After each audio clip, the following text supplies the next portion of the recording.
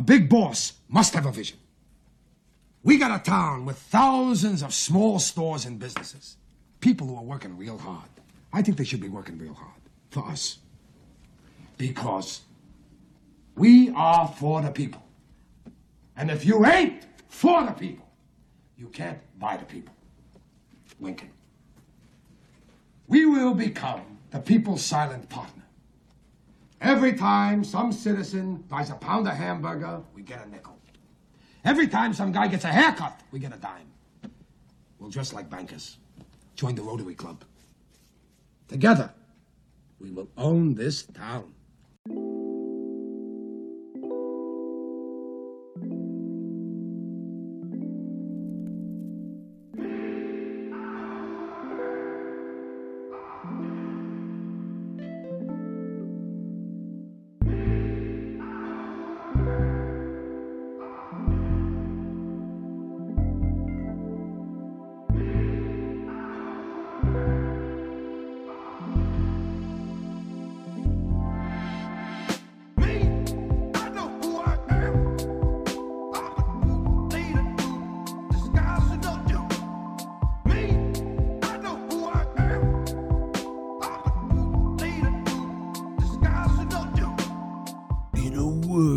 Surrounded by movie podcasts, three men will risk it all to try to stand out from the herd.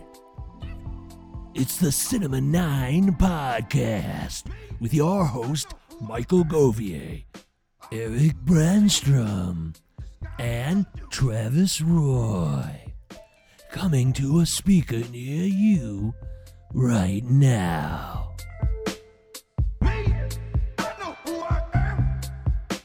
Hello, everybody. It's time for another episode of Cinema 9 Podcast. We are standing by at your pleasure. My name is Michael Govier, along with my other co-hosts, Travis Roy and Eric Albert Brandstrom. Travis, how's it going today?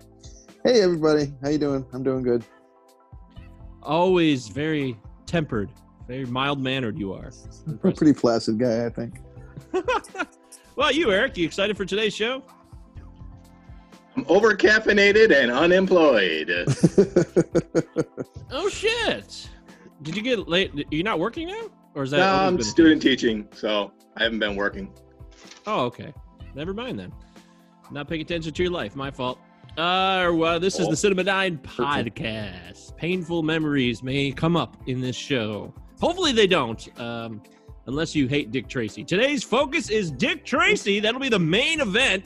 That'll be the key ingredient of today's show. We're going back to 1990, folks, when bright colors were used and may or may not have set up the failure of the Batman franchise when Joel Schumacher took over in 1995. I'm not saying that's Dick Tracy's fault, but it's a little preview. So we're going to run through that. We're going to have an emails at the end of the show, of course. We'll talk about our quarantine picks, what's been going on there. And we're going to open it up with Mark Ruffalo talk, which sounds goofy, but trust me, it's going to be fun. But first, as always, we like to check in. And before we do, it is the Cinema 9 Pod, Cinema 9 Pod at protonmail.com. That's the numerical 9, Cinema 9 Pod, Twitter, and Facebook. Check us out. Connect with us. Send us a message. Tell us about your favorite movies. Tell us why you hate the choices we make of movies we analyze. But first, Travis, how you doing, bud? What's cooking over there? Oh, it's a lot of the same over here.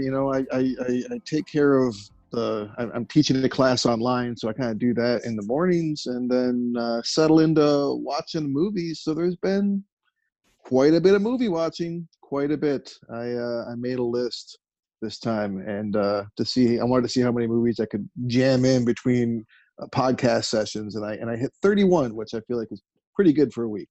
Damn. Most impressive. Movies.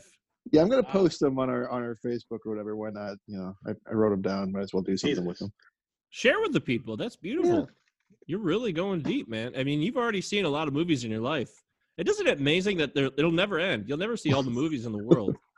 I'm doing a good mix of like either things that I haven't seen in a long time or things that I haven't seen at all. I'm trying to avoid stuff that are my regular go-tos. The Mordecai Comfort Watch? Yeah, exactly. I did Mordecai right before the collapse of civilization, fortunately. So I've got that going on for me. Eric, you've been watching more Columbo, or have things changed? I finished up the entire series, which I own on DVD. So I've moved on to movies. So Wait, how many seasons are there? 6.5, 7. Oh. Then they switched networks and came back with really shitty TV movies on CBS. They're awful. Character falls into characterization and pastiche. They destroy the character. It's like quintessential character assassination. He doesn't act anything like the cool film noir detective that you love in the 70s. Just a bumbling fucking dumb idiot. But I've moved on to regular movies. I'm in a disaster picture phase from the 70s. So I took out The Towering Inferno, which is really good. Poseidon Adventure, The Swarm, which is about an onslaught of African killer bees. Yeah, so it's been fun. Wow. Are we doing a sorry to hear that roundup about now? Columbo. No, we're just this is just what we've been up to. Relax, everything's fine. What we've been up to is exactly, just movies. The same thing as the rest. Well, yeah, I get. You're free to go in any direction you want, gentlemen. You choose. It's like you choose your own adventure. That's what this show's like. No, it's a world. Well, Eric, I'm sorry that Columbo went off the rails. I asked the question about the number of seasons because I really didn't know, because I've only known it through syndication, because it was done during a period before, like the show was done in seasons in the 70s, right? Technically, they were like, they used to have like the Sunday night mystery movie of the week, and they had like several of those in a year. So they just called them seasons from 1968 to 76 when the series ended. In that 68. format. Oh, okay. Yeah. Oh. 2 pilot Yeah. episodes and then the regular series. So, yeah. But now we're on Disaster Pictures from mega maniacal producer Irwin Winkler. I'm excited about like The Towering Inferno is actually really good with Paul Newman.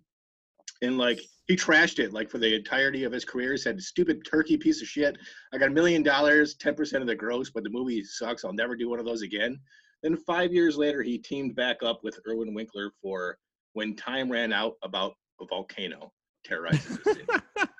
Is this Irwin Winkler of Empire Strikes Back? No, that's Irvin Kershner. Oh, This guy's strictly geez. Disaster Pictures. Oh, yeah. Okay. I thought I was wrong. Really know your Irvings. Know your Irwin/Irvings. Right, that too. I have names. So the quarantine is tough, you know. I just know that I'm doing the best I can here, and I hope you guys are doing the best you can in your respective zones, and we wish you all the best out there. Hang tough. We're here to talk about film, actors, anything to do with movies, TV even. We're pretty open-minded. It's entertainment. We might even do like Tony Awards and, you know, Broadway. Who knows? Who knows where we'll Not go? likely. Oh. Maybe we I could won't name go there. one Tony Award winner.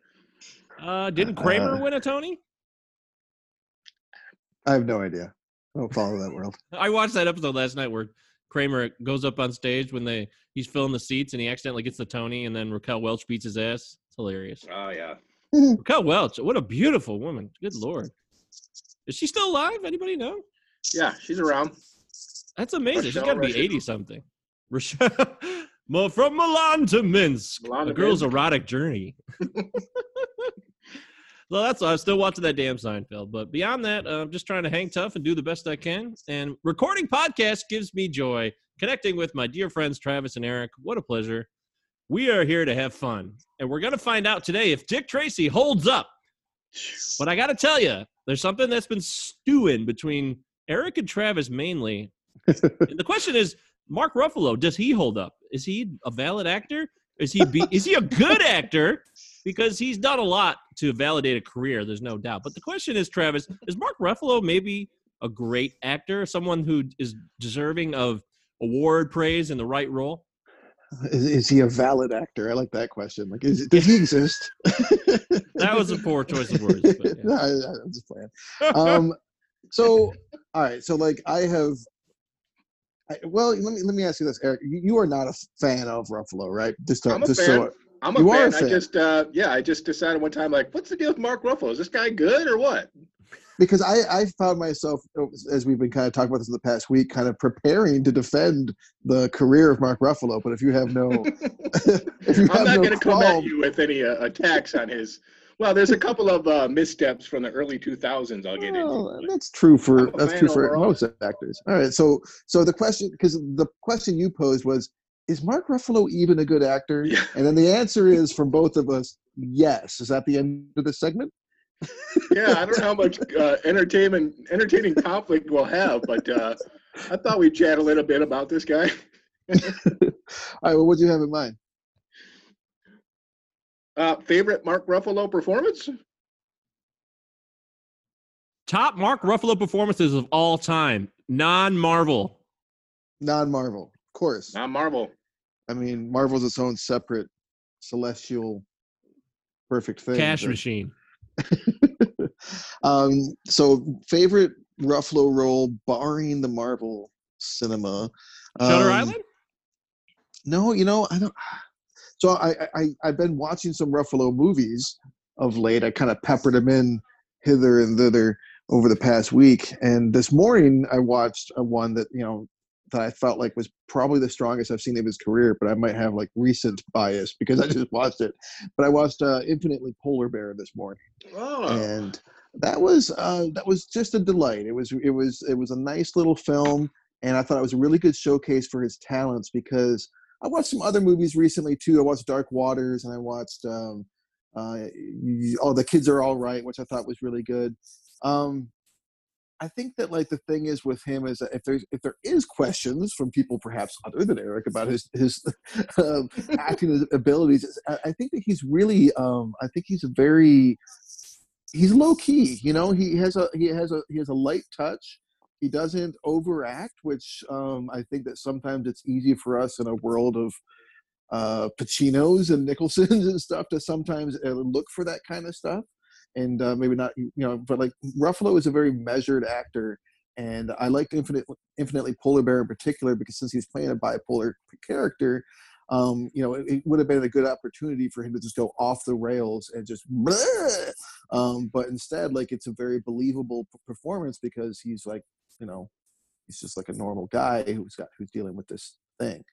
Yeah, for those who don't know, Infinitely Polar Bear is about a father struggling with bipolar disorder, and he tries to win back his wife by attempting to take full responsibility of their two young, spirited daughters, written and directed by Maya Forbes, also known for Monsters vs. Aliens, and a writer on the American Crime Story TV series, so just to let people know.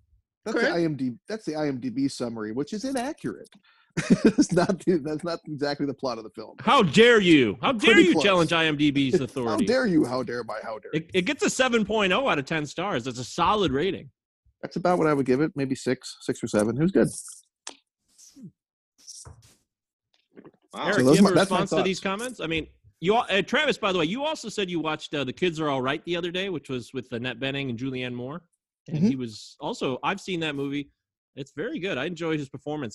I love his he's dedicated. He's trying to like be more than he thinks he can be, but he ends up being who he is in the end. I really enjoy it, the honest performance he gives in that. It's really well done.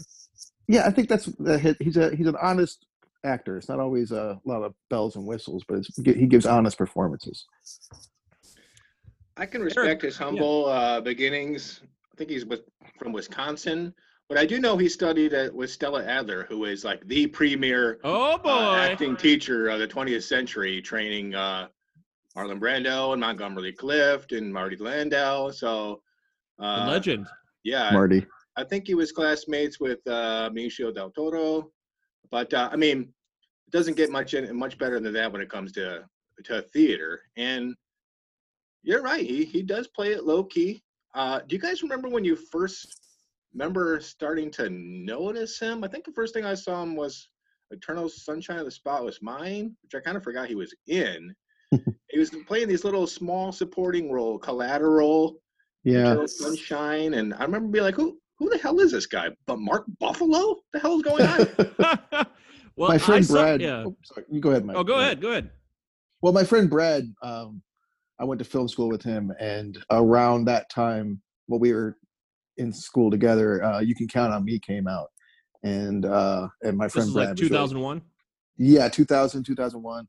And my friend was really impressed by it. He's like, oh, check out this performance. I think this guy's really going to go somewhere. So I watched that movie, and I thought it was pretty good.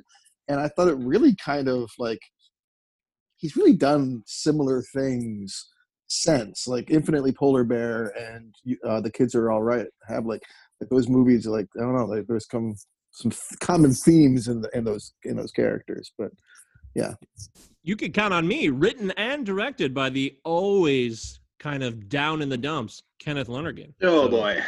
that's but it gets a 7.5, very strong rating. And if it's Kenneth Lonergan, I'm usually in. I'm sure that's a great match. I've never seen that film, and I'd kind of like to see that. If you missed it, it came out in 2000, and Travis with a nice recommendation. You would still recommend it to this day?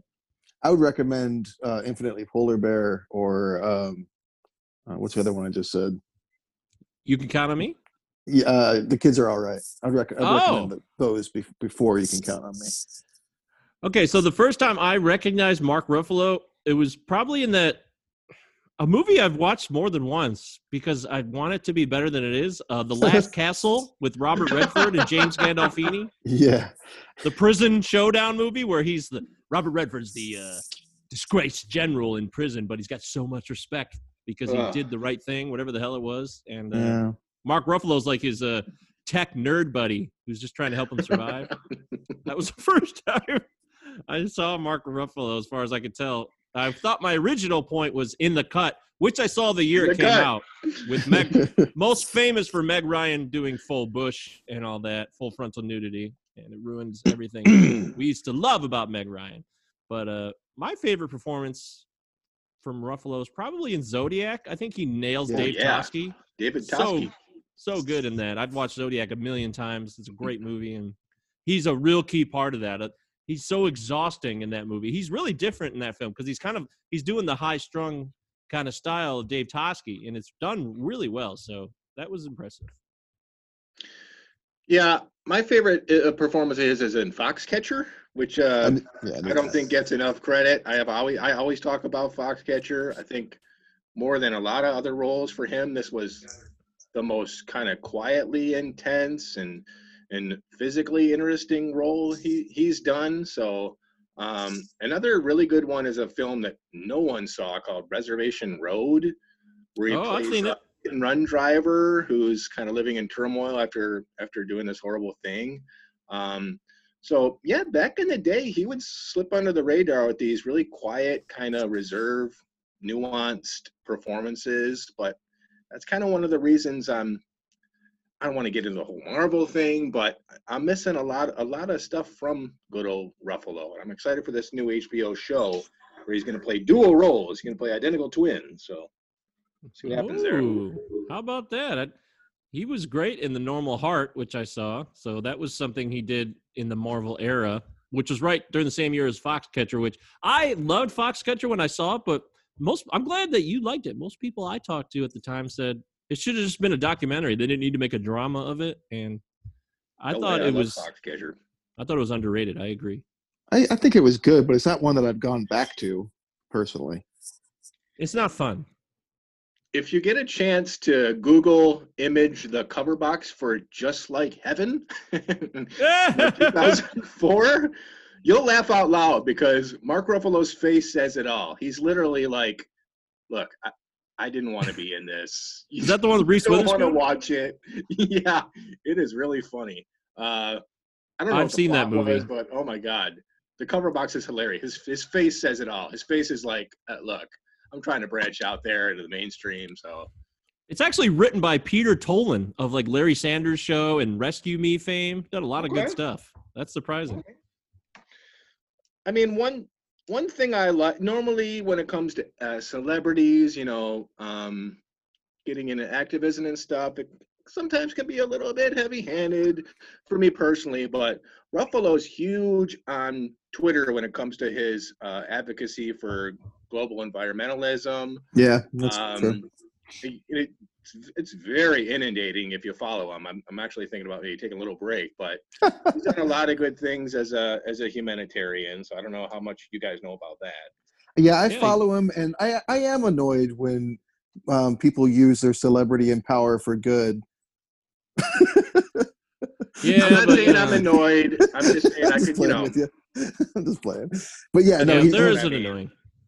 he's But definitely a possible- good advocate. Possible 9/11 truther. I don't know how much you guys have looked into that. No, Well, to put a local spin on it, he tried to do, make awareness for Flint water crisis. So that was one Yeah. thing locally he was trying to Okay. be a positive force in the world for. But I know, Hollywood people who get involved in this stuff, sometimes it could come off as fake. And it's a very difficult, I think it's become a highly controversial topic now, unfortunately, because people seem to try to just use their force in the world for a good, as Travis said, but sometimes people are just telling people to do something and then they're sitting on their asses. But I don't think Mark Ruffalo is one of those guys. I really don't.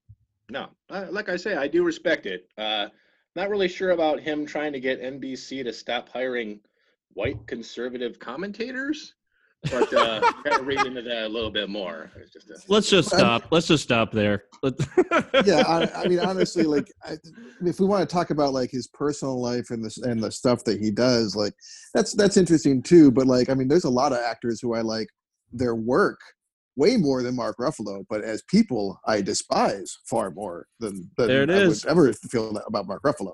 So I mean, at the end of the day, I do like his movies. It's the classic case of the entertainment or the talent separated from the person themselves. What do you do? I mean, whether it's a writer or a photographer, anybody who's done bogus shit that you're like, I can't get on board with this, but I really like what they've given to the world. It's how do you separate that? I think that in itself is kind of would be a fun show, in my opinion. But And we let's don't put a pin in that. I think that's a good idea. But Ruffalo, of course, is like no Mel Gibson. You know, like Ruffalo. It seems like the complaint about Ruffalo is that he's too passionate about about his causes.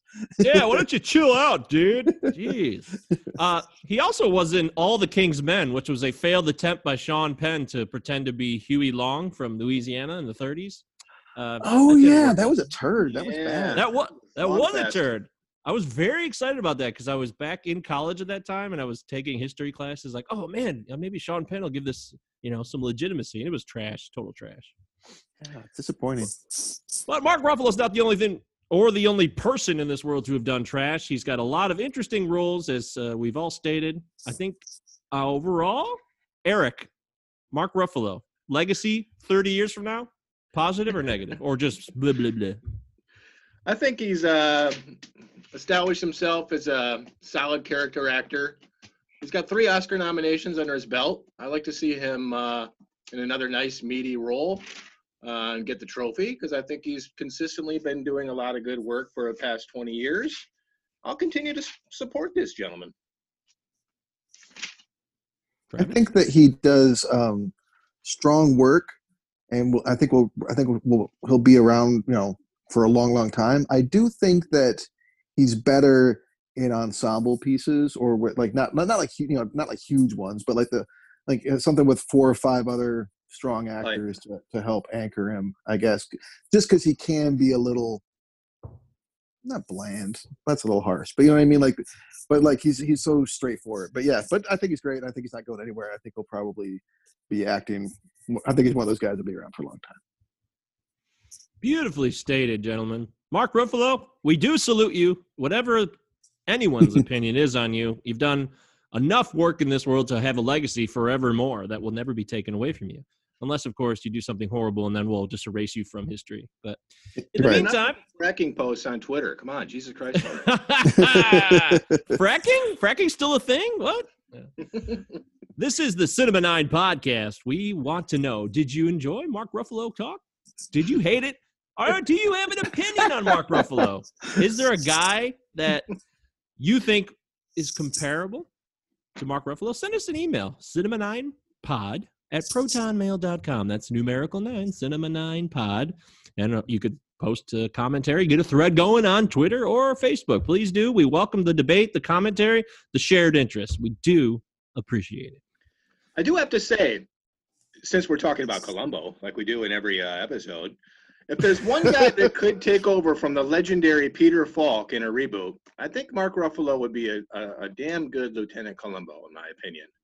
He's got the Wow. same kind of deal going on. He's got the aloof kind of goofiness going on, but he can be serious and fun. And he's done noir in the past with Shutter Island and films like that. So Ruffalo as Columbo?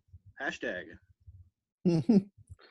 There's probably a portmanteau in there somewhere between Ruffalo and Columbo, but I can't think of it. Ruffumbolo. Tonight, all new Ruffumbolo. Hashtag Ruffumbolo. Hashtag Ruffumbolo. Let's get it out there right now. In the cut. It's time to move into the segment where we all focus in to decide, does it hold up? Dun, dun, dun. Tonight, it's 1990s Dick Tracy. Yes. Hello? You're breaking and entering, you know. Sorry. Sit down.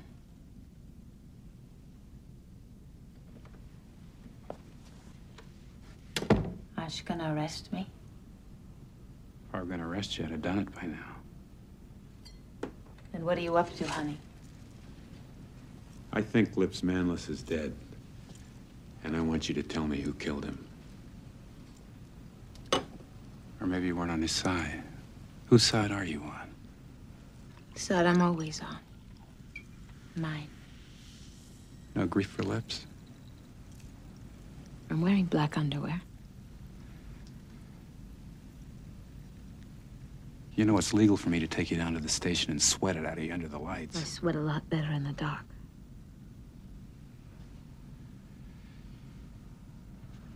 I know how you feel. You don't know if you want to hit me or kiss me. I get a lot of that. Look, you're safe. Big boy's in jail. You're the one that can keep him there. Give me a call. So, gentlemen, Dick Tracy, what is the initial response to having viewed this movie recently? Eric, I want to open with you because I know you're chomping at the bit. You're excited to talk about it. Let's hear it. It's the 30th anniversary of Dick Tracy. In my opinion, an underrated gem. Grossly, severely misunderstood, underappreciated. It disappeared. You know, we all saw it in the theater, most of us, when we were like 10 years old. We saw the commercials, we remember the hype, and then we saw it, we were like, I don't even know if I should be watching this. The first like 5 minutes, like 6 people get murdered. You see Madonna's nipples. There's police corruption. There's grotesque monsters running around. You know, probably not for a 9-year-old, but I'm so glad I got a chance to watch it again. I love Dick Tracy, so I can't wait to jump into this. Wow, man, that's a passionate plea. Travis, I know you weren't as gung-ho. What was your initial response to a new viewing? Well, I wasn't as gung-ho because I have not seen this movie since I saw it in theaters when I was 9 or 10. You know, it's been a long time. And when I was a kid, I remember not really knowing what to make of it. So like, I wasn't sure where to, you know, what I was going to feel. But I did make some notes. Let me read you some random things that came up on my notes here. Let's see. Disturbing. There's the word disturbing again. And there's the word disturbing again.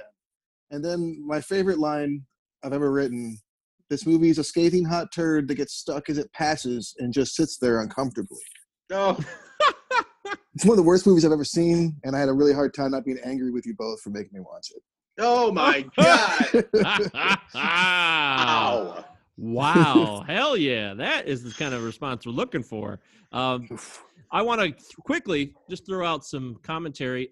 In 2000, Roger Ebert was still alive. He said, this is a movie in which every frame contains some kind of artificial effect. An entire world has been built here away from the daylight and the realism of ordinary city streets. And he gave it a 4 out of 4 at that time. Wow. God bless him. Shocking. Another person named Desson Thompson from the Washington Post, he totally said it was trash. He says, Tracy is Tinseltown's annual celebration of everything that's wrong with itself. The hype, the agent-negotiated star system, the Hollywood fun assembly line method of copycat mediocrity, etc. So, mixed reviews. One more review. Peter Travers of Rolling Stone in 2001 said, for all its superficial pleasures, Dick Tracy ultimately flounders because it provides an audience with nothing to take home and dream about. Ooh. What? Painful What do you think? There. What do you think, Mike? Dick Tracy is a fun film that is kind of light on any type of substance at all. There's no substance, in my opinion, but it's highly entertaining, and it brings a magical world to the screen, which is totally over the top and absurd. But that's kind of how the comic was. It looked like the comic in a lot of the ways. If you ever saw the comic strip at all, I think it was a real testament to that. And in that sense, I appreciate it. Warren Beatty was way too old to play Dick Tracy. That's obvious. So you got to throw out a lot of things in this film. And for some reason, though, it gets under my skin because Al Pacino is just so over the top silly in this film. I love that. I love all the little bit characters. They just make me, they engross me in the film. It's not about some message like The Dark Knight or anything like that. It's just about all these little characters bringing me into their world. And it's enough for me to say, hey, I can't wait to see what happens. I mean, you got Mandy Patinkin's playing 88 Keys, this balding doofus piano player bit part. And it's great. I like that part of it. Yeah, I love 88 Keys. I thought that him and Madonna's song was probably the best part of the movie. Oh, that's another thing. I love the music. I wanted to talk about the music. I wanted to mention that I thought it was actually really well done. And Madonna recorded like a whole album of stuff. And to this day, I admit this freely because I don't have any guilty pleasures. I have this on a Spotify playlist. Her, I'm gonna love you like no one before. Yeah. Like I have that on there and I listen to it and I think it's great. I also listen to More. I love More. It's a fun song. Sooner or later you're gonna decide. Sooner or later there's nowhere to hide. Baby, it's time, so why waste it in chapter? Let's settle the matter. Baby, you're mine on a platter. I always get my man.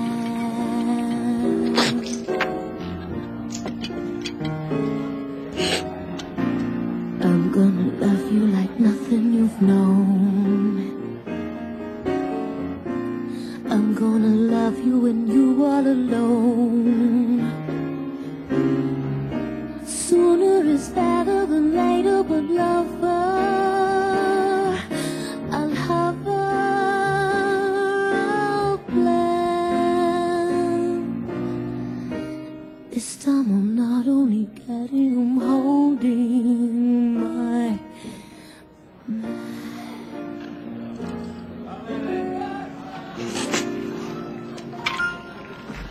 Stephen Sondheim is a guy I've never been a fan of. In fact, I like musicals, but I hate every Stephen Sondheim musical, okay? Because I think his songs are super boring. I love his songs in this, especially the Oscar-nominated, Oscar-winning Sooner or Later. So yeah, the music is great. The score by Danny Elfman, a little bit of a carbon copy of his Batman theme. Yeah, it But, really is. really In fact, the fun. movie itself is a carbon copy of Batman. We could just go Well- ahead and say that. Well, listen. This has been toiling around for years, okay? I think it was a bit of a coincidence that 1989's Batman came out a year before this, and they were trying to fast-track the production. get it Coincidence. together. But, yeah. Well, I mean, Warren Beatty takes this didn't just happen. Warren Beatty takes forever to get something going. He's so they spent obsessive about the it. entirety of the 80s trying to get this going. And then Yeah. when it was released, people were like, what the fuck? This isn't Batman. And they were pissed. Yep. So, Well, they marketed it like it was Batman, and that wasn't a great idea. Because they tried to make it like a Disney tentpole summer blockbuster thing, and it's like, hey, here's this fun summer romp, and it's just like weirdos murdering people and like a bunch of really sexual innuendo and just like a freak show. Let me ask you this. Let me ask you guys this. I'll go with you, Eric, first. I have a thought that this movie would actually be better if they went even darker with it and maybe made it PG-13, borderline R, because it would have fit the profile they were trying to go for. I think they got stuck between it trying to be darker and then like lighthearted, and it doesn't work in that sense. What do you think of that? listen, like I said before, I remember when in Brighton Cinema when this came out, it was pre-screened with Roller Coaster Rabbit, a Roger Rabbit cartoon. Yeah. So we're all joking and eating our candy, and then it starts, and you've got pseudo-sexual sadomasochism innuendo. You've got child abuse with Charlie Corsmo's dad, like beating the shit out of him. You got to give the kids some chicken. You've got Al Pacino walking around groping women intensively. You got murder. There's no audience for this. Okay, like there's no demographic for this. In fact, if there was one, it's probably maybe not as far as Travis is concerned, but probably like dudes in their late 30s that love movies and film noir and like homage and stuff like that, and comic books and stuff like that. It's not for kids. Okay. Adults really didn't give a shit back in the day because there's a lot of lunacy going on. So yeah, one of my biggest issues with it is who's the demographic here? Like who do they make this for? It's so bizarre. You call it a film noir, but like to me, it's like an unfunny parody of a film noir. It's like a film negative of a film noir. You know what I mean? Like this inside out version of it, because it's just, I don't know. It's. I will say this. I mean, like, there's a lot of like beautiful matte paintings and set design. Like that stuff was especially the quote unquote exterior shots, like of the orphanage and stuff. There's some really beautiful production design going on there, and there is some good moments. But I mean, I'll have more negative things to say, but I think that the biggest problem I had with it is that I got bored. I was like bored. I'm like, when's this fucking end? This thing's interminable. Oh, Mike, your response. Well, I mean, it's only an hour and 45 minutes, so that's something, unfortunately. Yeah. It's short. That's a bummer. But my point is, though, like, William Forsythe as Flat Top is great. I think he's fantastic. He does a great job in that role. And if this was a more honest and deeply darker, and a film had a guts to be not a Disney film, like masquerading as a satire or whatever the hell it was, I think that if Flat Top was a sadistic murdering killer like he really wants to be, he's like on the edge of it, and they're trying to show that that's who he wants to be, but they can't because it's PG. If it went that route, I would be really way more into it, like torturing Dick Tracy and shit. I could be totally down with that. That would be something I'd be totally engrossed in. Maybe it's not for me as a 10-year-old at the time, but as an adult, I would love that. Like, speaking of like 10-year-olds, I mean, Flat Top does get mowed down by our protagonist with a machine gun in the middle of the street. Like, that's not a very Disney climax. No, it's about 50 bullet holes at least. But there's no bullet holes. There's no blood. It's, the violence is so goofy in this film. That's something I want to discuss. So the violence, like, where Dick Tracy beats up Charlie Corsmo's protector. You got to give the kids some chicken. They're arguing about chicken in that little barn shack, and he's beating them up, and the shack's going back and forth with each punch. It's so cartoony and silly, and it's supposed to be that way. But it is a very violent and inappropriate film for kids, and it makes you wonder things. It shows how things have changed so much, right, with film ratings and everything, because this would never be a PG movie today. Well, the tone is a little bit all over the place. In my opinion, you don't need the kid character at all in the movie. If anything, it takes away from the character of Dick Tracy, because you only really follow him when he's dealing with the kid character. It takes away from the relationship he has with Glenn Headley's character, rest in peace. So you could toss that out and make it darker, and you probably could have a more interesting movie. I gotta say, like, the Corsmo character, like, I hate like precocious kids in film. I hate like some director's idea of what he thinks a cute kid is instead of just casting a cute kid. I hated Corsmo's like little fucking bent little tie thing through the whole movie. I just like every moment he was on screen, I was like, get this little rat off the TV. I don't want to look at him. Yeah, he was much better in Can't Hardly Wait. He was funny. Oh, I love him in that. Can't Hardly Wait, man. And what about Bob too? Oh, what about Bob? Of course. That was the same year. That was a big year for Charlie Corsmo. He broke out. I emailed Charlie Corsmo because he's now a law professor. Fucking didn't email me back. I wanted some true stories behind it.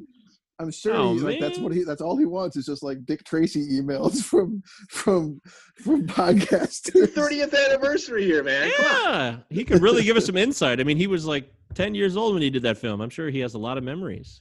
I agree. I'm sure he has a lot to do if he's a law professor. He's probably a pretty busy guy. Charlie Corsmo, if you ever hear this, we would love to have you on the pod. Give us a shout. I mean, I can see how someone could think the movie is a little bit boring. It relies heavily on homage and kind of cliched ideas of what the whole, you know, I don't want to keep saying film noir, but that sort of thing where you got to have the frame, you got to have your main character framed, and he's got to be in these dire circumstances at the very end. There are too many. There's 4 musical montages in it. 4, Yeah.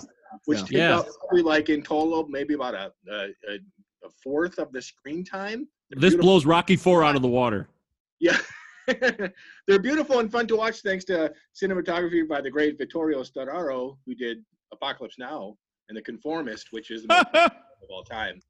But yeah, too many montages, relies very heavily on homage and cliched story beats. I will tell you that this movie won 3 Academy Awards, and the only reason it won 3 Academy Awards, it was for best song, like Eric said, and costume design and makeup, best makeup. So a lot of it has to do with the physical appearance, which it does deserve a lot of credit. I don't know if it's Oscar worthy. I think the reason it won, obviously, is because Warren Beatty's involved, and he's like Oscar gold because he's been a part of the high society of Hollywood for decades at this point. I think that might be part of my problem with the movie. Oh, sorry. Go ahead, Travis. Yeah. I think that might be part of my problem with the movie is that I realized as I'm watching, I'm like, holy shit, I don't think I like Warren Beatty. So I think that's going to have a lot to do with not really liking the movie since he directed and starred in it. Oh, I'm so glad you brought that up. I just don't think he's a very good actor. That too. Like, well, I was wondering about that too. I wanted to hear what you guys thought because he's very relaxed in the movie. He's a little bit bland. Really, all he does is react to other people around him. His superpower is like a strong right hook. And in the very, his biggest scene where he's in this horrible situation that he's got to get out of, he just has the kid help him. So he doesn't even really get out. He would have died. So the furnace scene? Yeah, the character a little bit bland, but is it the character or Warren Beatty? I think it's Beatty. Well, both. The question is, this is a fair question because if we're going to talk about Dick Tracy, you have to discuss Warren Beatty because he's the heart and soul to make the movie happen. He's behind the whole production. It doesn't happen without him, most likely. But I've often wondered and thought to myself, is Warren Beatty a good actor? Is he varied in his performances? I mean, he got a lot of clout when he did Bonnie and Clyde back in '67. That really busted out his career. And I don't know if you guys have ever seen Reds, 1981's Reds. No. Very long film. Looks so boring. It's very long, but it's very well done. That was probably where he gave the most honest performance, and it's also really organized in giving a sense of what it was like to be this guy in and simply put, Reds is about a freelance writer who's covering the original Soviet Revolution, the Bolshevik Revolution in 1917, and he did a really good job with that. I can't remember the guy's name he was portraying, but my point being is that it was the only time where I thought, wow, Warren Beatty's not playing Warren Beatty. The rest of the time, Warren Beatty's just this tall, handsome guy who gives you some good smiles and some wisecracks, and everybody's in. That's about it. I mean, I was thinking as we're having this discussion, it's been a while since I've seen it, so I have to see how I feel about it now. But the only Warren Beatty movie that I've ever really, really liked a lot is Bugsy, and then even still he's just playing like a slick kind of good looking, you know what I mean? Like it wasn't a stretch for him. I don't think he's got a lot of chops. I don't think that throwing any protagonist in a yellow hat and a yellow coat makes, I don't know, it's so jarring. The whole color scheme of the movie was just so jarring. So this is something I was wondering, because you guys have already kind of broached it.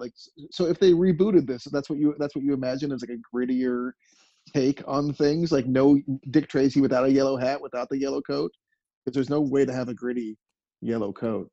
Oh, you got to have the coat and the hat, but it can still be grittier because the rest of the world would impact it. If it had a consistent kind of linear focus on what it was trying to be, I think it could be done. But I see your point. Yellow is not an intimidating color at all.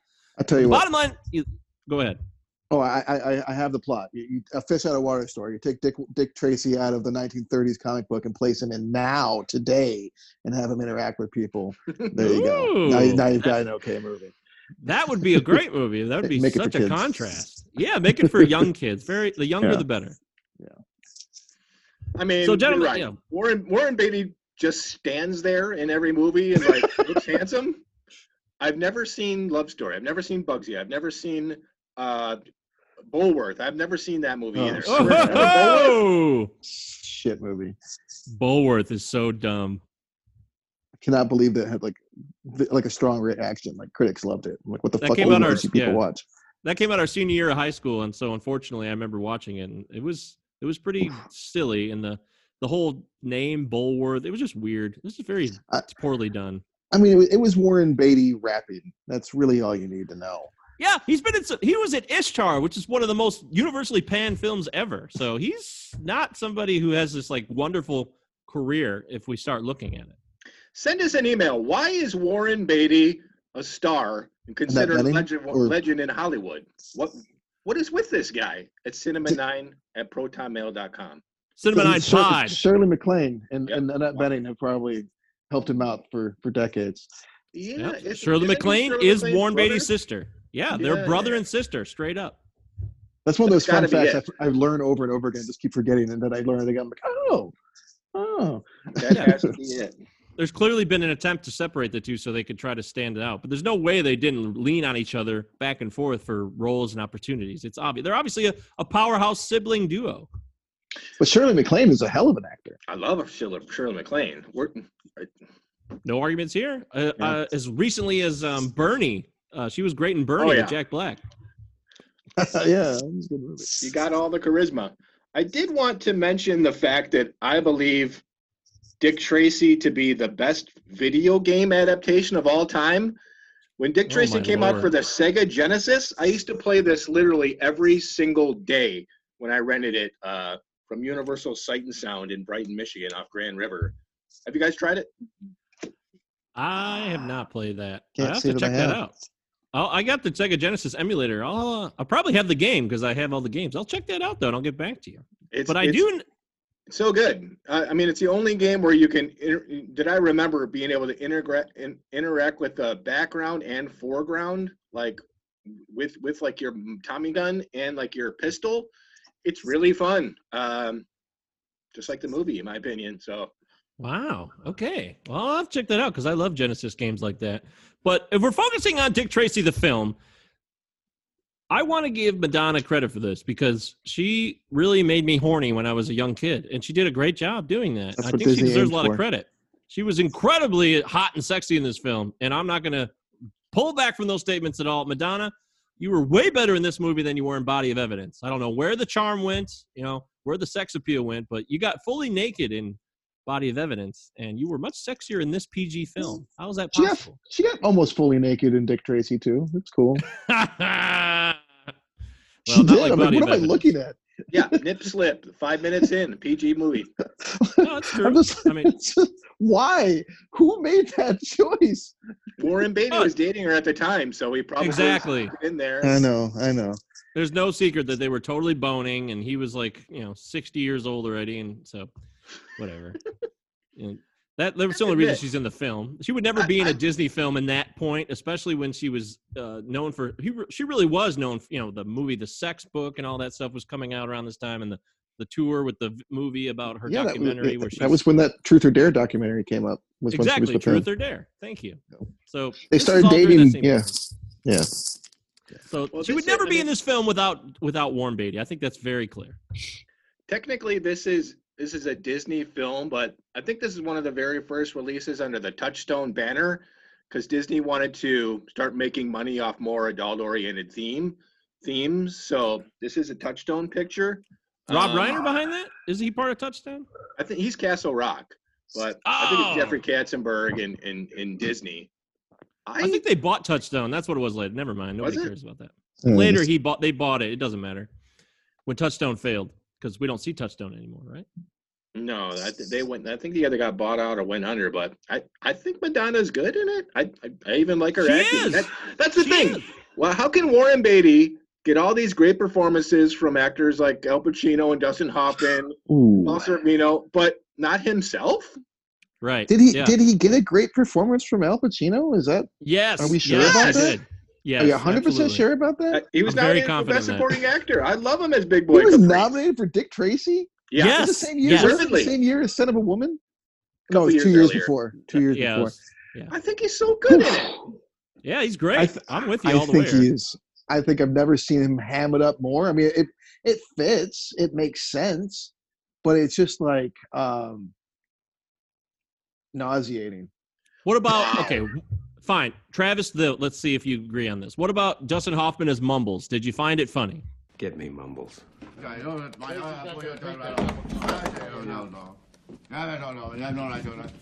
Mumbles.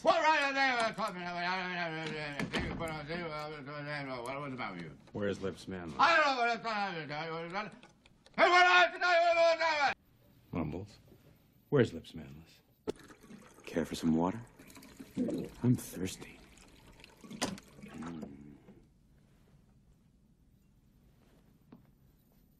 Where's Lips Manless? Hmm? Where's Lips Manless?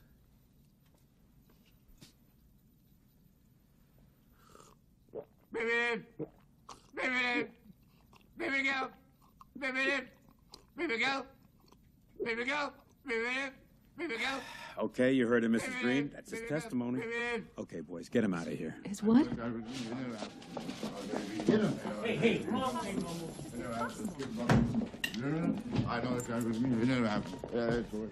So I remember as a kid, even like, as a 9 or 10-year-old, thinking to myself, Dustin Hoffman's the best thing in this movie. And I Yes. still feel that way. Do it, Dustin Mike. Hoffman was still the best thing in this movie. Baby, baby. Yeah, it's great. It was funny then, and it's the only thing that stood the test of time, frankly, in this movie for everybody. So I agree. Yeah. I mean, I definitely preferred his performance to the utterly disgusting Paul Sorvino performance. Lips, whatever the fuck. Lips Manless sucking on oil. Manless. Like, oh God, I couldn't Oh, even big boy, watch it not the hardly. bath, not the bath. The bath is very violent, by the way. The bath It's is scary. a Once again, cement poured into a box. It's enclosed, and you're dumped underwater. Yeah, horrific way to die. Yeah, that's horrible. But oh, Remember it's when Disney the, and all the uh, colors are bright. Who cares? remember when the movie tie-in came out? I would read the book like when I was in 4th grade, and they had all the color pictures like in the middle. And I didn't know who Al Pacino was, so like for like 6 years, I thought Al Pacino looked like Big Boy Caprice. And I saw Heat, and I was like, Oh, "What happened to his face?" Wow. He's all hunched. He's like this Charles Lawton, Richard III looking grotesque motherfucker, but I love his performance. Something. Wait, I'm sorry. I didn't mean. If you guys still want to keep talking about Pacino, there's probably a lot there. I didn't mean to switch subjects. Are we Well, it was- still Pacino chat?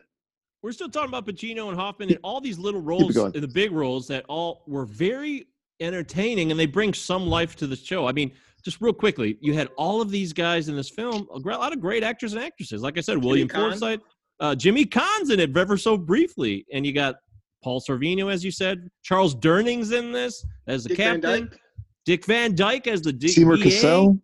Seymour Cassell, exactly. Catherine O'Hara in a very small blinker missive role. Yeah. What the fuck? Yes. There she Yeah, is. what There the- she's gone. That's Kathy Bates is in this as Mrs. Green. She's the woman. That's her. She's like the typing, and she like gets flustered because she can't understand what Mumbles is saying. Yep. She's just sitting there. It's just such a bit part. I didn't even realize that was her. That would have been before even Fried Green Tomatoes. So that was like, Yeah, that was the Before same year Misery. as And here's Misery. Misery. Yeah. oh, So I bet that's probably why she was in it. Because James Caan probably and her buddied up or That's- something. That that's would make very sense. possible. That's a good point, Travis. It just goes on and on. There's just a bunch of little roles, little cameos, small bit parts by a host of different actors that we still know and knew then. So I just thought that brings some element of entertainment because you get to, if you don't like the movie, like Travis is not a big fan of it, you get to see, oh, hey, it's him. Oh, look, it's that person. Oh, wow. It distracts you for a few minutes. And maybe if you don't like the film, you forget that it's awful. I don't know. Just a thought. One more thing about Dustin Hoffman is Mumbles. I just glanced at my notes. I have Mumbles equals Ben Mendelsohn because he looks like Ben Mendelsohn. Yeah, that's what it was, Nick Nelson. Reboot. Wow. Ben Mendelsohn Director as critic. Interesting. Rumble. What about it? But yeah, that was go ahead, I mean, yeah. that was probably the best thing about. I mean, I've said a few things, the best things now, but yeah, I did like the strong cast.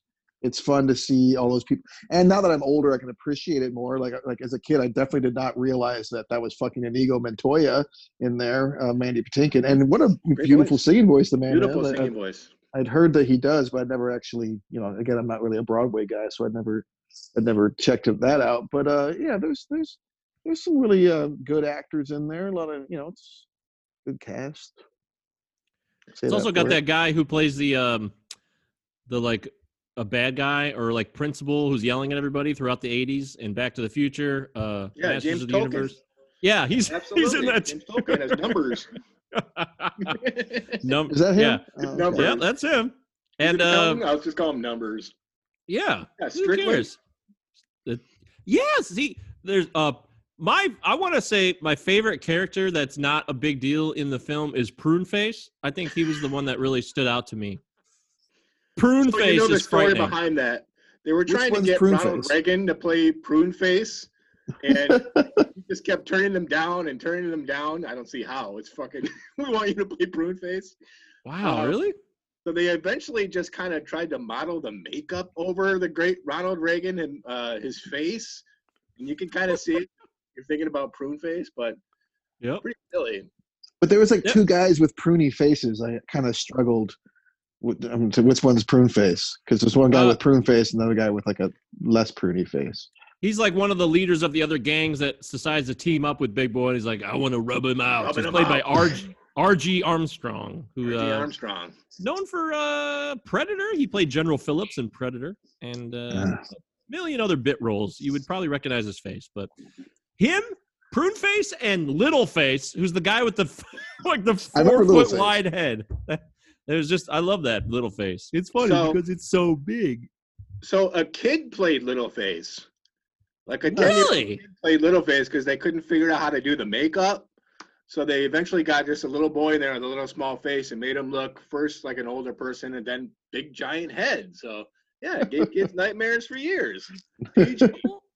PG. Wow. bottom line. I did not know that. That's fascinating. That is interesting. I did hit on something I think that kind of always has sat wrong with me about this movie and about Dick Tracy in general, is that Dick Tracy comes from the comic book the comic strip started in 1931, right? So this is still the tail end. Well, not even the tail end. This is very much like the eugenic period. This is like the burgeoning of like the strongest that eugenics would ever get is the 1930s, and part of what eugenics comes from is this idea of like physiognomy, that like, and it's a Victorian idea that like beauty equals virtue, right? And so like it's not an accident that in the movie that like, and in the comic strip, I imagine it's the same way, that like only the villains are these grotesque, monstrous looking people. Every now and then there's like a banker or somebody with like a rubber nose slapped on them, but for the most part, like everybody that's deformed or ugly or otherwise like non-conforming, they are the bad guys, and all the beautiful people are the good guys, and I don't like that shit. I don't like it. Yeah. I read that they wanted to, it's an entire city run by like mutants, but they wanted to have Dick Tracy have this signature, like broad kind of hook nose, but kind of a vanity thing for Warren Beatty. Wouldn't let him touch his fucking face. But I can't remember any of like the good characters being these grotesque mutants either. There isn't. Whether I that's was an watching for it. intentional, Francis Galton thing or not, who knows? But that's interesting that you picked up on that. Yeah, that's pretty typical of Hollywood, unfortunately. And I guess I need to take more stock of that. I kind of let it gloss over me consciously, but you're absolutely right. There's no arguing that point, and unfortunately, I have to live with that for the rest of my life. You have the fortitude to carry on. By the way, we're going to wrap this up here. If you are enjoying this conversation about Dick Tracy, if you love this movie, hit us up, Cinema9Pod at protonmail.com, or on social media, look for Cinema9Pod. If you think this movie is awful and you never want to see it again, but you'd love to make fun of it, then please connect with us. Gentlemen, Dick Tracy, does it hold up? I think we seem to have a rough idea of what everyone thinks, but we got to get you on the record. In the end, a lot of colors, wild characters, interesting performances, over-the-top performances. Bottom line, Travis Roy, does Dick Tracy hold up? Did it ever hold up?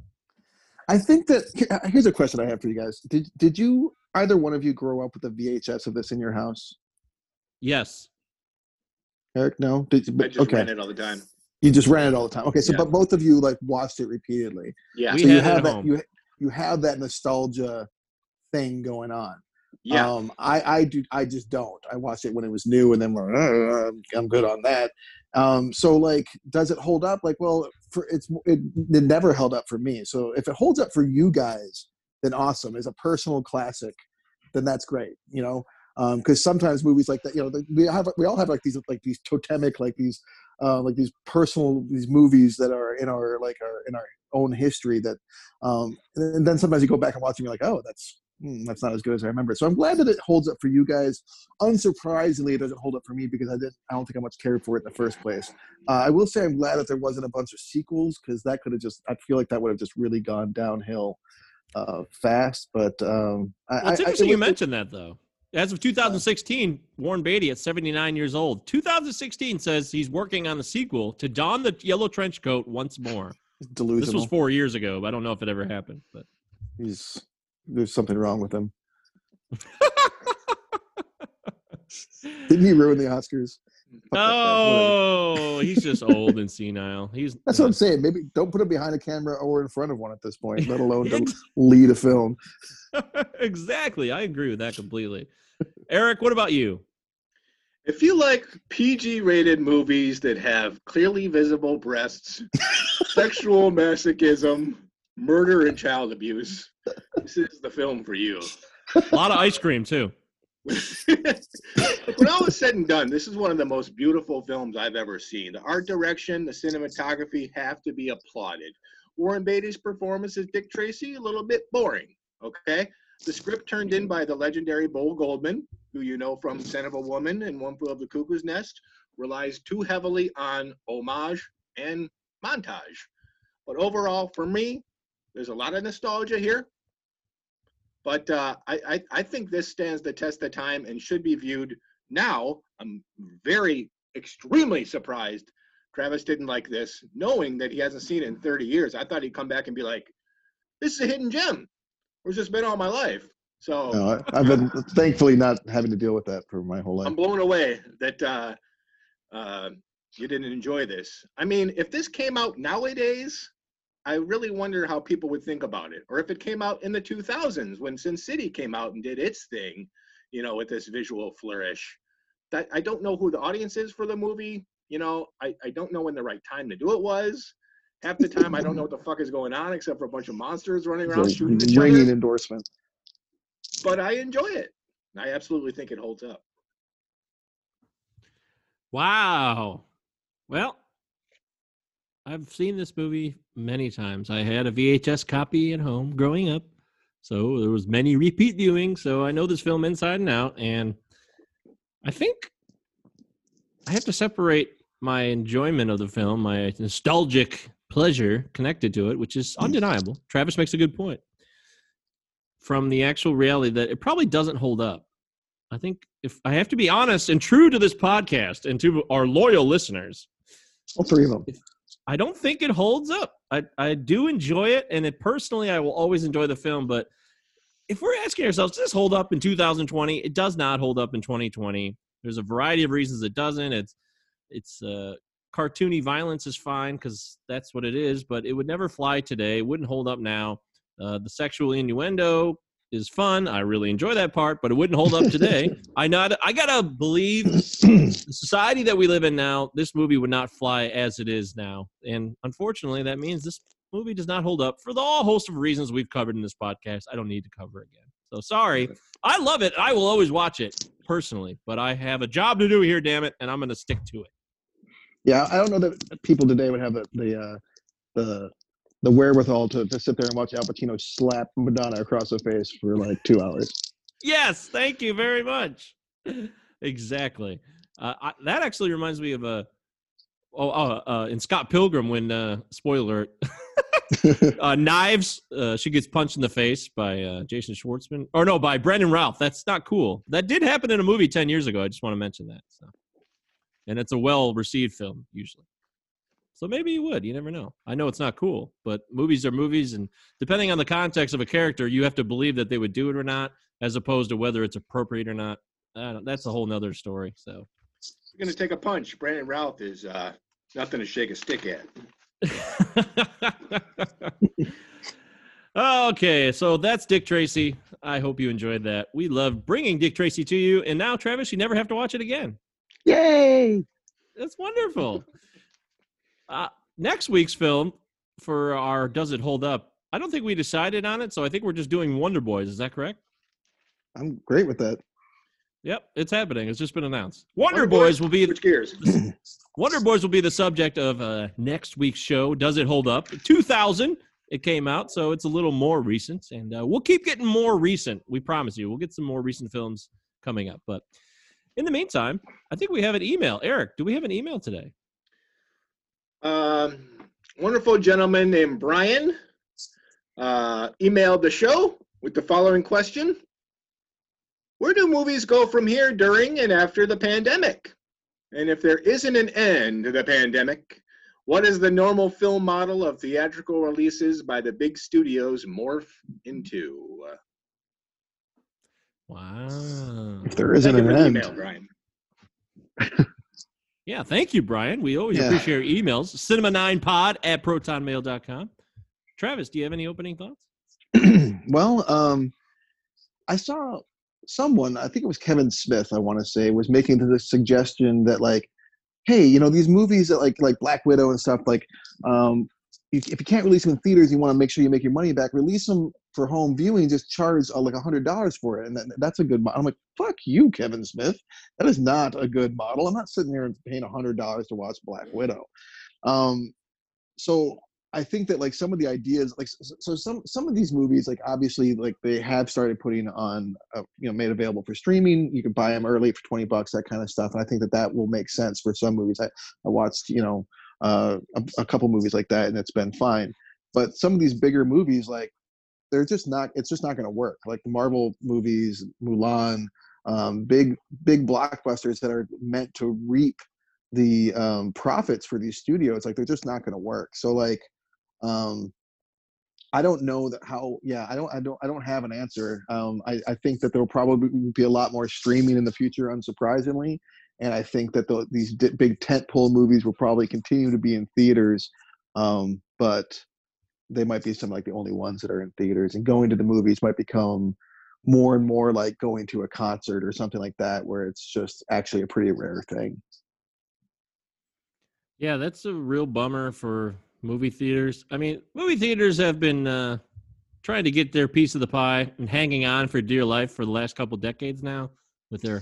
We all know they make their money on their outrageous concession prices, because that's really the only way they can make, like, a healthy profit, as opposed to maybe a minimal profit. And I've always felt that this model wouldn't last. And when a powerful, overwhelming situation like COVID-19 comes and sweeps the world like this, there's going to be sacrifices. And I think that the movie industry may change for good. This will force people to look at things and how they release now in a whole new way. And the movie theaters may not last forever. It truly may not. I mean, vaudeville didn't last forever. There's certain things that die. And I just wonder that this could be the tipping point that slowly leads to just people wanting to watch and buy movies at home. And Hollywood executives are just going to, and especially the distributors, and especially distributors, actually, they're going to have to accept this. This is the one they get hurt the most, because they'd have nothing to do. There's nothing they can really do now. I don't know how they get their piece of the pie. I hate going to the dentist, but I want my teeth to be healthy, so I have to go there. It's kind of the same thing with movies. Like, I fucking hate going to movie theaters because the people can drive me incessantly nuts, and it gives me so much anxiety to be in there. But I also want to see these new movies when they come out. And the only way to do it really is to get into the movie theater. Yes, I like the loud sound of the speakers and the big screen, but the whole theater experience for me is intensely nerve-wracking. So would I pay $19.99 to see like the upcoming Batman movie in my home, absolutely. Okay. Will I miss going to the theater, see it on a big screen? Yeah. But if this is the way things are trending, you know, I kind of support it. Okay. And a lot of these smaller movies that are going straight to VOD, I would definitely pay to see, you know, $20 to see a smaller movie on the home screen, as opposed to having to go through the whole experience at the movie theater when I don't really care about the big screen or the sound. I just really want to see the, you know, the smaller release, but I don't like the theater experience that much. Okay. So yeah, all good things must have. So, you know, we got Marty Scorsese calling Marvel films nothing but theme park rides, and for the most part, he gets a lot of shit, but he's right. It's its own experience. So, I love theme parks.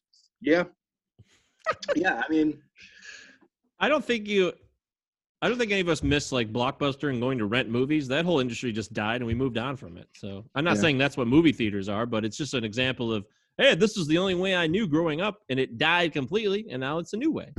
I do like watching movies on a huge screen in the dark. I do like that. Like, I'm not going to do that at home. I'm probably going to break out my phone and distract myself. I won't do that in the theater. Yep. Yeah, that's true. Too.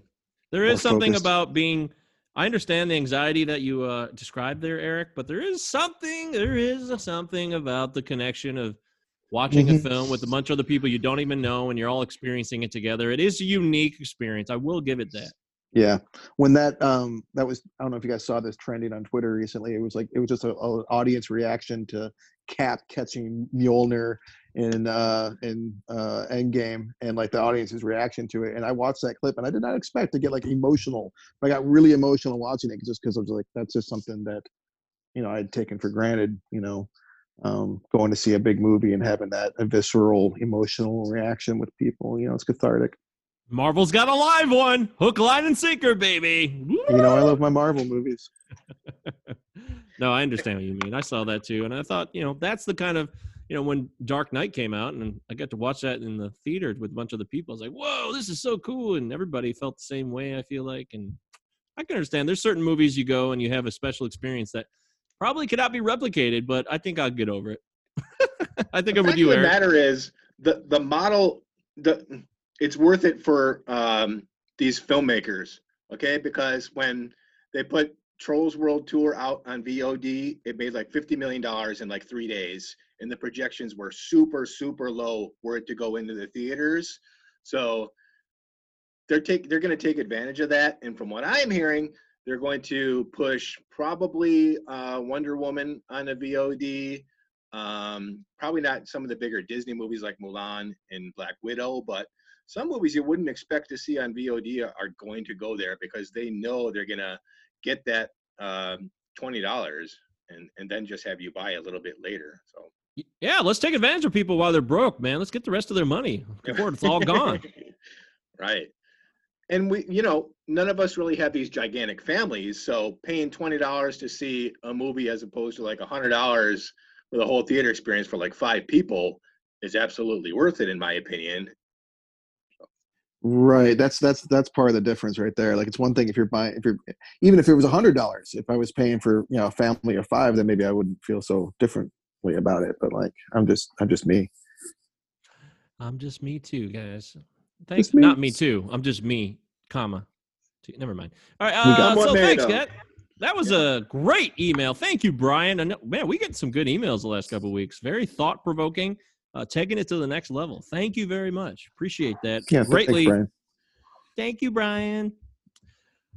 Now let's close the show. As we always do, it's quarantine picks time. What do we got to offer? What do you want to recommend to our fellow listeners, people out there who love film, television, entertainment of all ages, creeds, nationalities, genres? This doesn't make any sense. Eric, do you have something you'd like to recommend to the public this week? Aside from the 1970s disaster films produced by the great Irwin Winkler, I started watching Elf once again because it's on Tubi. Yes. It's laugh out loud funny. So I remember watching this as a kid, and I was like, all right, does this hold up? Like, they got this talking alien and, like, the family. They had great writers on that show because I was laughing out loud in bed watching it. And, you know, we're talking about Elf here. 1986 to 1990 run, 4 seasons. It's funny. So I recommend revisiting Elf. Hey, Willie, where's the cat? Now, stay out of the kitchen. Someone's coming over, Elf. Ha!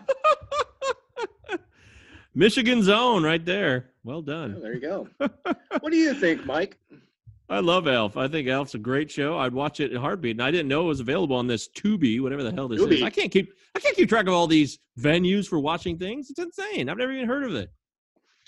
Yeah, there's Tubi, which is really good, and then there's like Pluto or something that has like 6,000 movies. They're all bad. Voodoo, VUDU. Yeah, that one's a good one. But Pluto's great. Pluto's pretty good. Hearing about Pluto.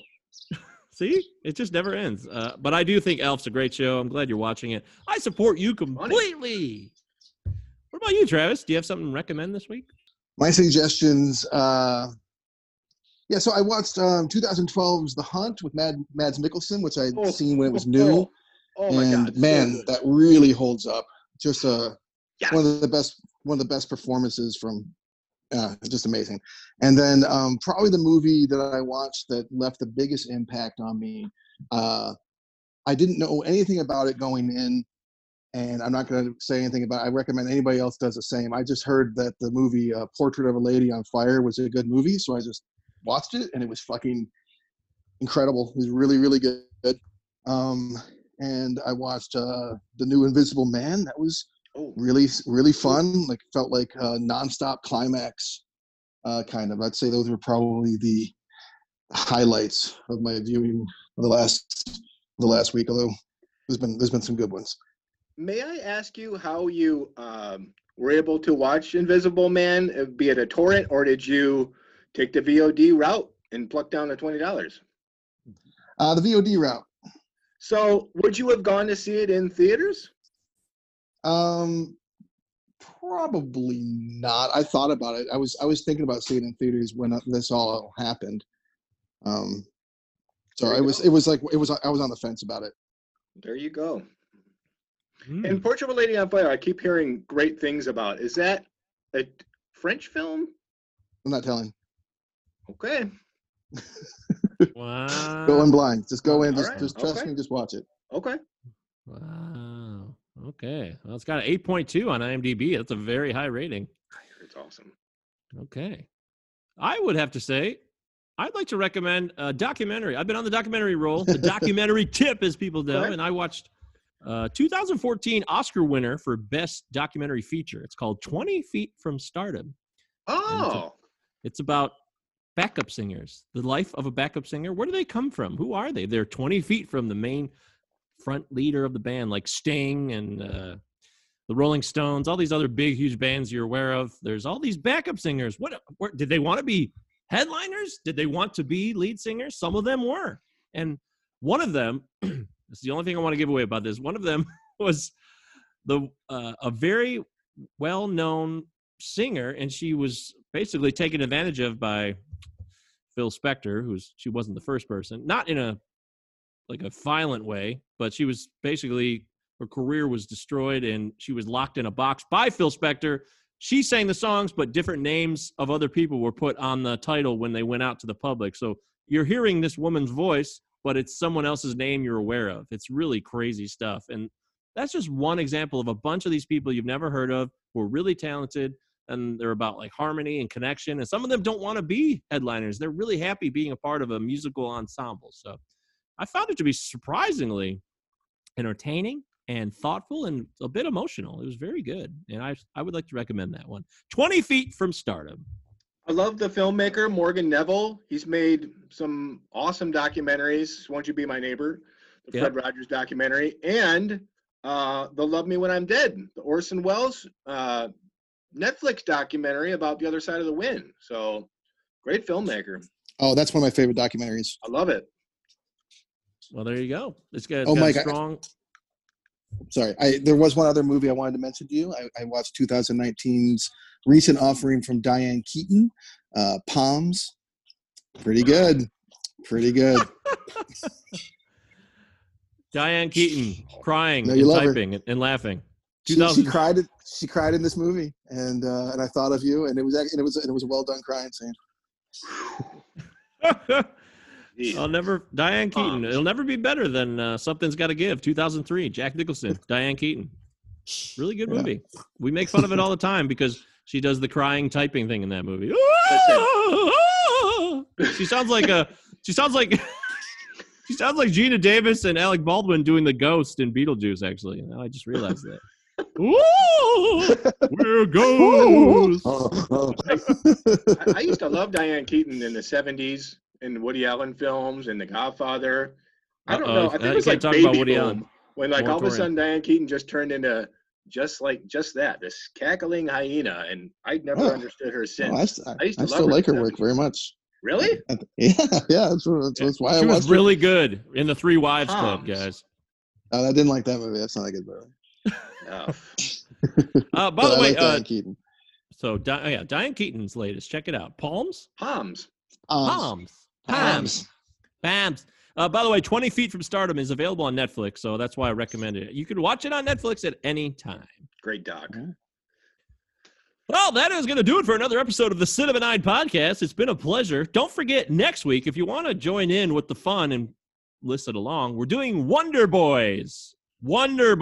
So find it now. I don't know if it's available on a certain streaming service or not, but if you can find it, you won't buy regret it. Yeah, give a little tribute. Pay tribute to a wonderful film, or maybe not, but we'll find out next week. Gentlemen, as we close, Eric, do you have any final thoughts here? Do you want to give us some advice for the future? Do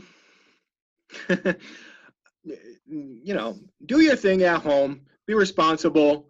Listen to the news. Listen what the experts tell you. But also take the time out to enjoy the output of creativity that your friends are putting out. A lot of people that I know are starting to do a lot of hobbies that they wouldn't normally do. But thanks to this unprecedented time, they're able to put out some really interesting stuff. Support them and let them know, either online or over the phone, that you see what they're doing. And it's a great time for creativity. So be safe, stay creative, and thank you for watching the show. Send us an email. Beautiful. Thank you. Right. Travis?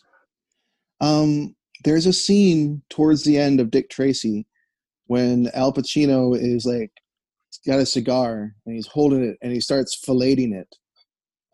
Never ever watch this scene in this PG. movie. Just don't watch it. He's like licking the end of it. And he's kind of like just never watch that scene and have a great life. That's my advice. That is beautiful advice. Thank you so much for trying to help us be better people and avoid painful, triggering memories such as those. Thank you.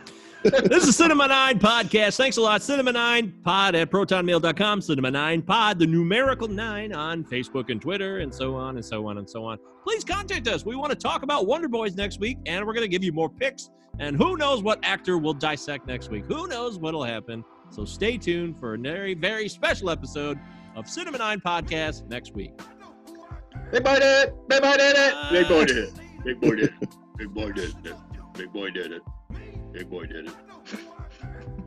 So dumb.